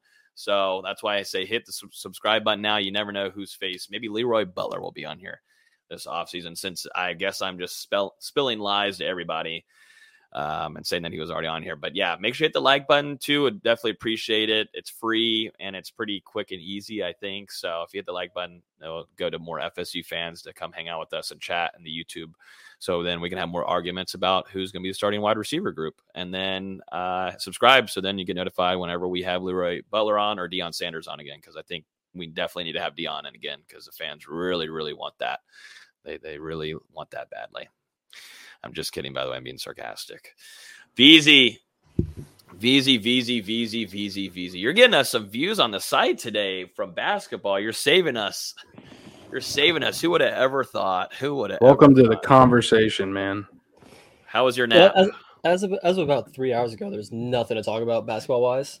So, it's been an eventful couple hours, to say the least. Even as we're sitting here, there's more stuff coming out. So, Uh-oh. What did we have? You should have broken up Dustin. It wasn't anything crazy. Tony Douglas is now an FSU Hall of Famer. Long overdue. Wow. Okay. Shout out Tony Douglas, one of the legends of Florida State basketball. Joins Coach Hamilton, who's also announced today. But the biggest news of the day, Coach Charlton Young, aka CY, is joining Dennis Gates in Missouri.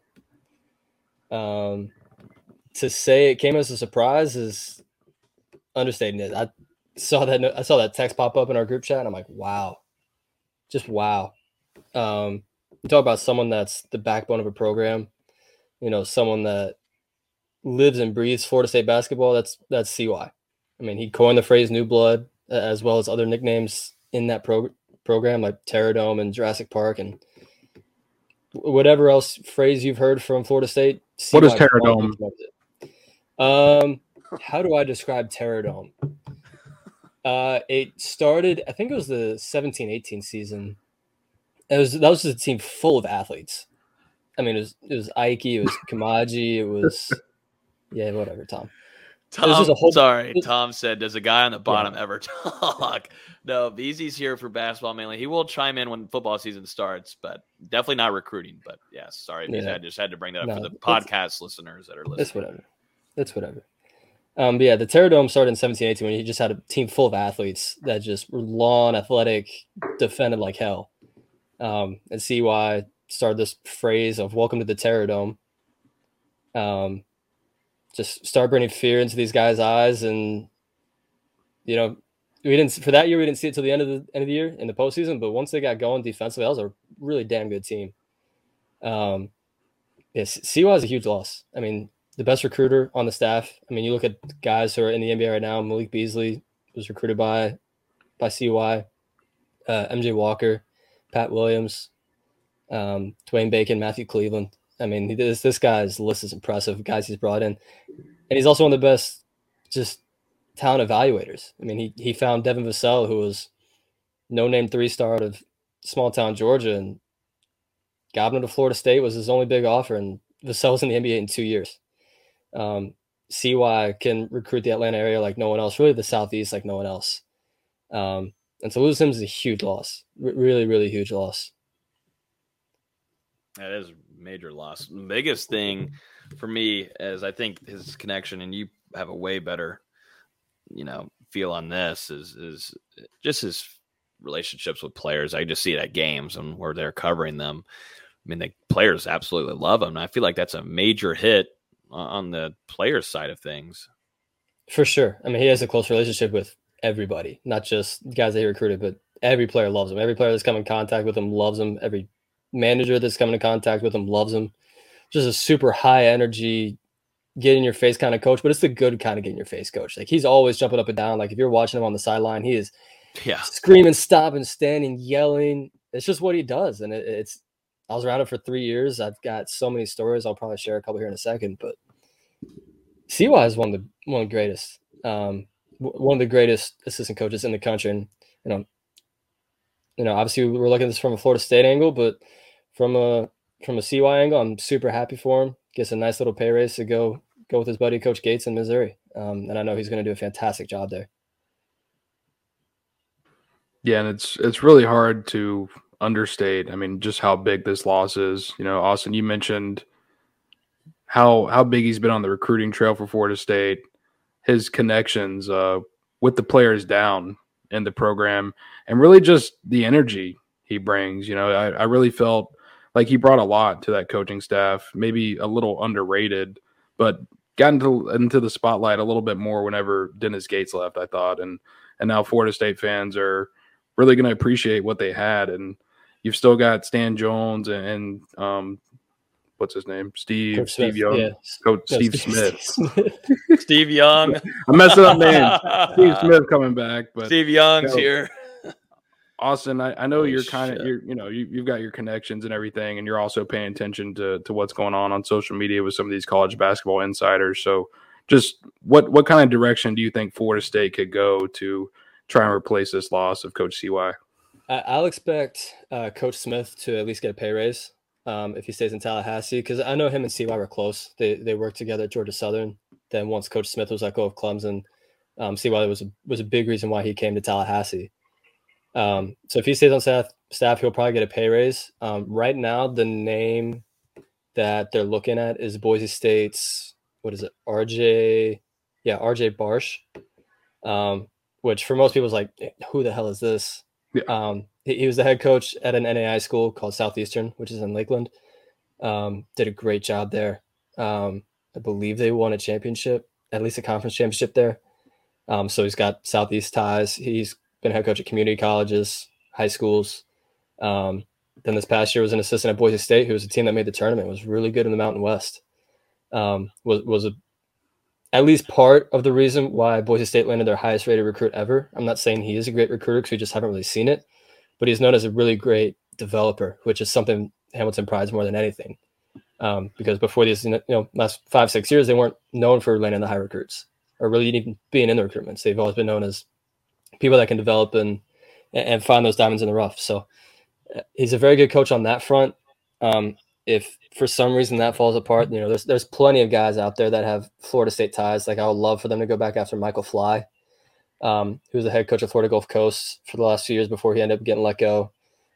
There's plenty of former Florida State grad assistants that are assistant coaches, like at Army and Cleveland State, Auburn. There's a video coordinator for Auburn who was at FSU for a while. So there's plenty of guys they can reach out to, and I don't expect this to stay open long, but tough shoes to fill. I mean, because there are very few people that can match CY's energy. Love Coach Jones. I mean, that's one of the greatest coaches you can be around. But you also need a guy like CY who's just loosey goosey, makes everybody laugh. You need one of those kind of coaches too.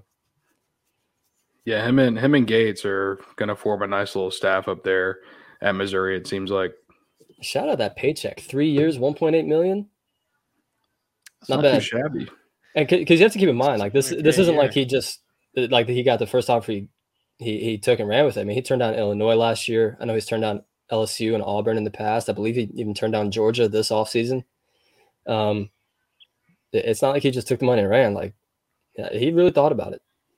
You know, do you think he's expecting something soon out of Leonard? Do you think, like, I don't know. Do you think, like, there's got to be a game plan here? Because I feel like Leonard would, tell him and give him the rundown on what's going on and such. And absolutely, that'd be Leonard.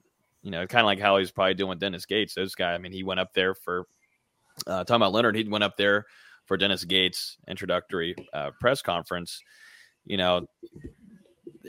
Something's got to be going here. If it is Leonard Hamilton's last year, I know we were talking about it in the group chat, VZ, today. If this is this next season his last year, but would it make sense for then, CY to go leave now and take that job? Why wouldn't he just stay? And then maybe if Dennis Gates ends up coming down to Florida State, it's starting to get kind of confusing for me. Yeah, now. And we don't know what those buyouts look like either. And who knows, really? I mean, we have no idea what's going to happen. We've seen some pretty big names leave Florida State recently, and Coach Krikorin and Coach Sue Semrau, two legends in their respective sports at Florida State. And, this new athletic administration has their vision and they want to stick to it. Is Hamilton a part of that? I don't think any of us really know the answer to that. And I don't think we will for at least a little while, because Hamilton's also not a yes man. He's not going to be told what to do. We'll see. There's a lot to get figured out here. I don't think I'd be surprised either way with what happens to Ham. But just speaking from the Gates and CY part of it, that buyout's probably going to be pretty tough if they try and get after it after 1 year. It's not that logical. And even further, Austin, just in your opinion, how does this kind of impact the roster with Coach CY moving on? We've talked about him being a player's coach. Obviously, Florida State, they're doing some retooling over this offseason, bringing in right now at least a significant number of high school prospects and maybe some transfers as well to combine with the guys from last year. So does this impact anyone that's currently on the roster or even someone committed to Florida State with him deciding to move on? The couple of big names to watch out would probably be Matthew Cleveland, who's obviously a Georgia guy, part of that Atlanta area that CY's really a menace recruiting in. But I also know Cleveland loves Florida State. I don't think he wants to leave Tallahassee. The other one's Cameron Fletcher. There's just a lot of connections here. Obviously, him and CY are close. Fletcher's from the state of Missouri. He's from St. Louis. And he originally went to an SEC school in Kentucky. So, maybe he follows CY there. I wouldn't be surprised by that at all. As far as recruits that are signed, I was looking through it today. I don't think there's anyone that was like CY was for sure the lead recruiter on. I know a couple of recruits were a little bit surprised, which I think everyone was. But for the most part, like Jeremiah Bembry was a Coach Jones guy. I'm pretty sure Corin was a Coach Jones guy. Julian Phillips, who they're going after, that's a Coach Smith guy. So I think the only one might be Deontay Green, just because it's a North Carolina guy. CY's had good success there in North Carolina as well. But I know Jones had his hands all over that recruitment as well. So who knows, really? It's definitely going to be interesting. I think Fletcher's going to be the biggest one to keep an eye on over these next couple of weeks to see what he does. Yeah, all I know is Florida State basketball is going to look a heck of a lot different than a couple of months ago. Heck of a lot. We flipped roster, at least one new coach. Man.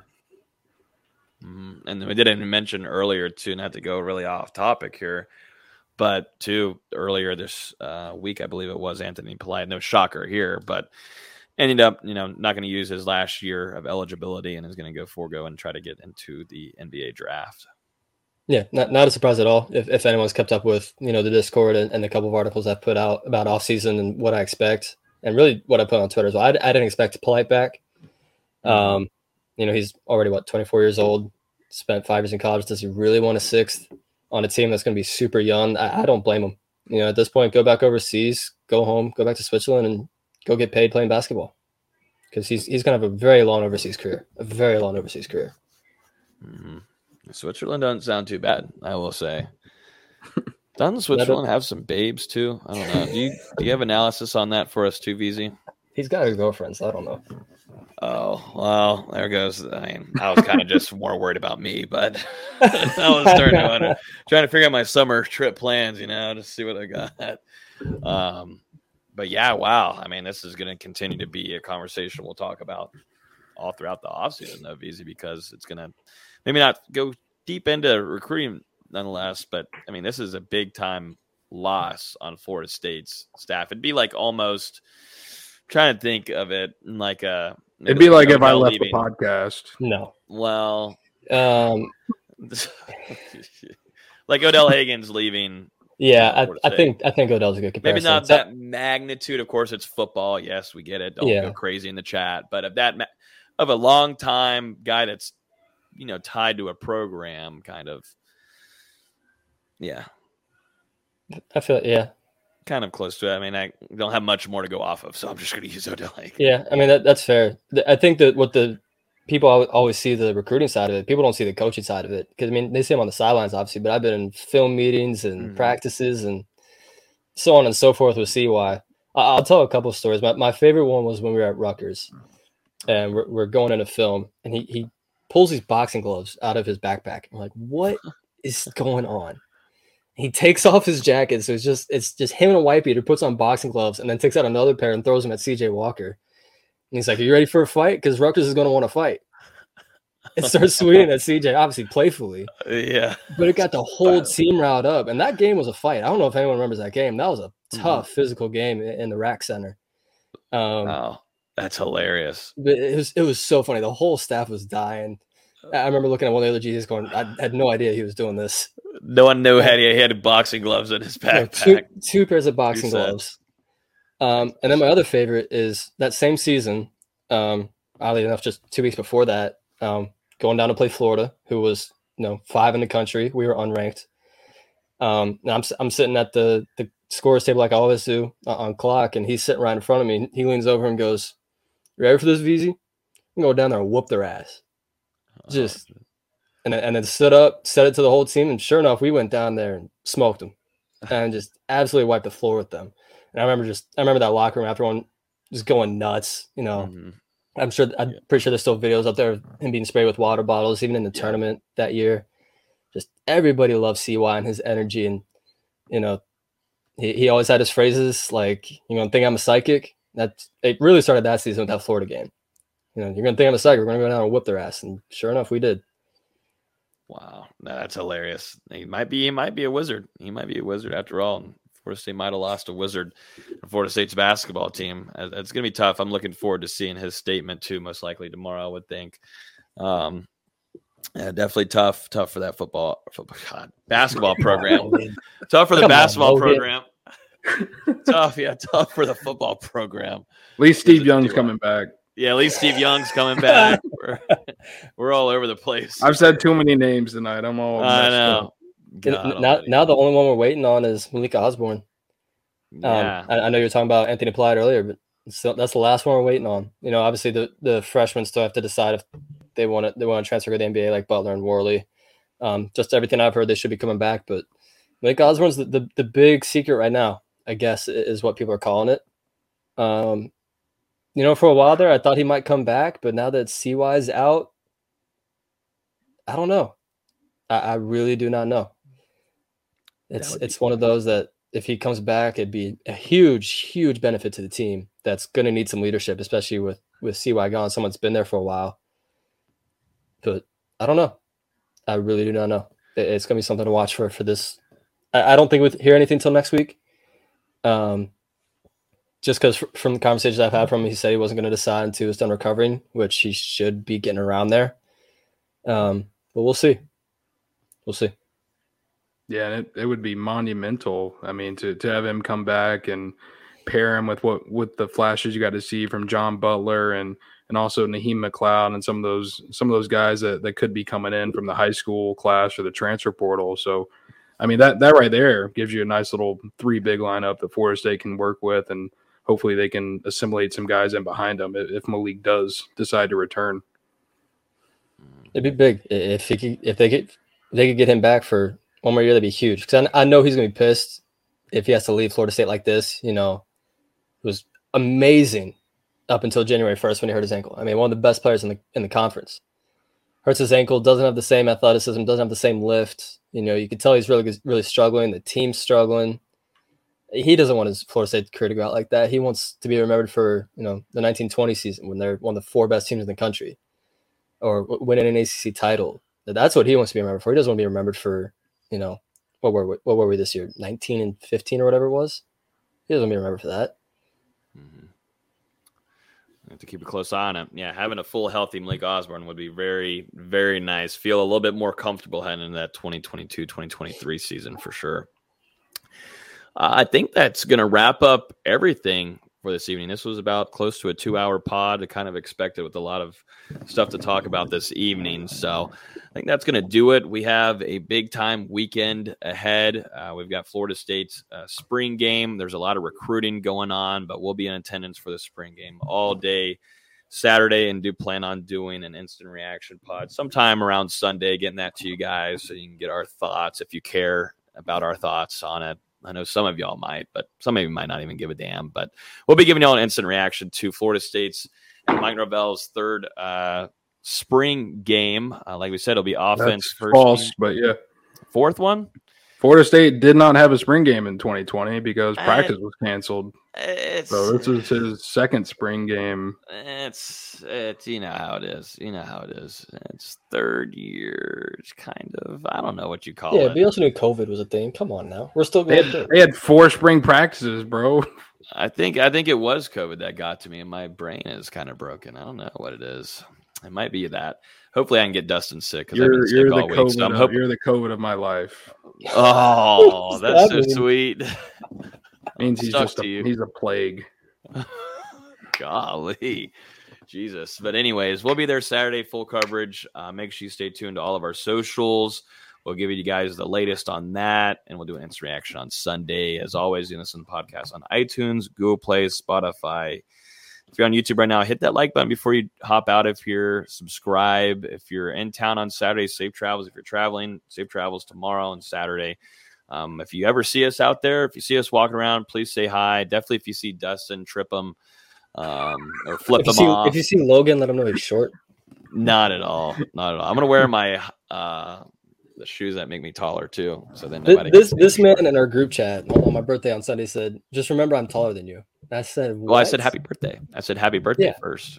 Yeah, happy but birthday. you still said remember that I am taller, and that is not true whatsoever. Well, what did Austin say? Or not? What did Nate say? I don't remember. No, I stopped being. I don't think Nate said anything. I thought it was something basketball related. It was definitely. Probably. I'll see if I can find it real quick. It was. But yeah, if you do see us, definitely don't be shy. Come say what's up before we head into the stadium to go cover what should be a really entertaining spring game. A lot of storylines going into this one. So, and the weather looks incredible. So, looking forward to having a fun weekend in Tallahassee. VZ, are you finding Nate's quote? I'm from almost there. His happy birthday text. If you can't make it on Saturday, I believe it's on ACC Network. Is that correct? It should be. Yeah, ACC Network at 5:00. Yeah. Yep. Should be there. Oh yeah, Nate said. Yeah. Go ahead and say it. It don't matter. I'm trying to be fair, there's like 6 typos, so I'm like trying to like well, go through it in my head. Yeah, basically all he said was hopefully FSU can again be an NIT team one day. At least make it to an NIT. Yeah, which I thought was on call for. It was for your birthday. It was. I wouldn't say, hey, I hope Florida State football can get back to the Emerald Bowl one day. Like I wouldn't say that. The toilet bowl. Those comments from Logan and Nate, and I'm pretty sure I just said happy birthday. Yeah, you said I don't know why these guys are so disrespectful. Yeah. Meanwhile, Dustin has said multiple bad things about basketball too. So what if he was just playing along with Nate's joke? He's not He's not Yeah, well, Dustin was trying to act like he's never said anything in his life ever. He was trying to act innocent. You don't let him act innocent, BZ. Don't let him get away with that. No, I know. Trust me, I know. Make sure you call him out. Gentlemen, ladies, thanks so much for watching. We'll talk to you guys Sunday when we do our instant reaction podcast to Florida State's spring game on Saturday. Enjoy the weekend. Safe travels to Tallahassee. We will see you in the A50 this weekend. Bye.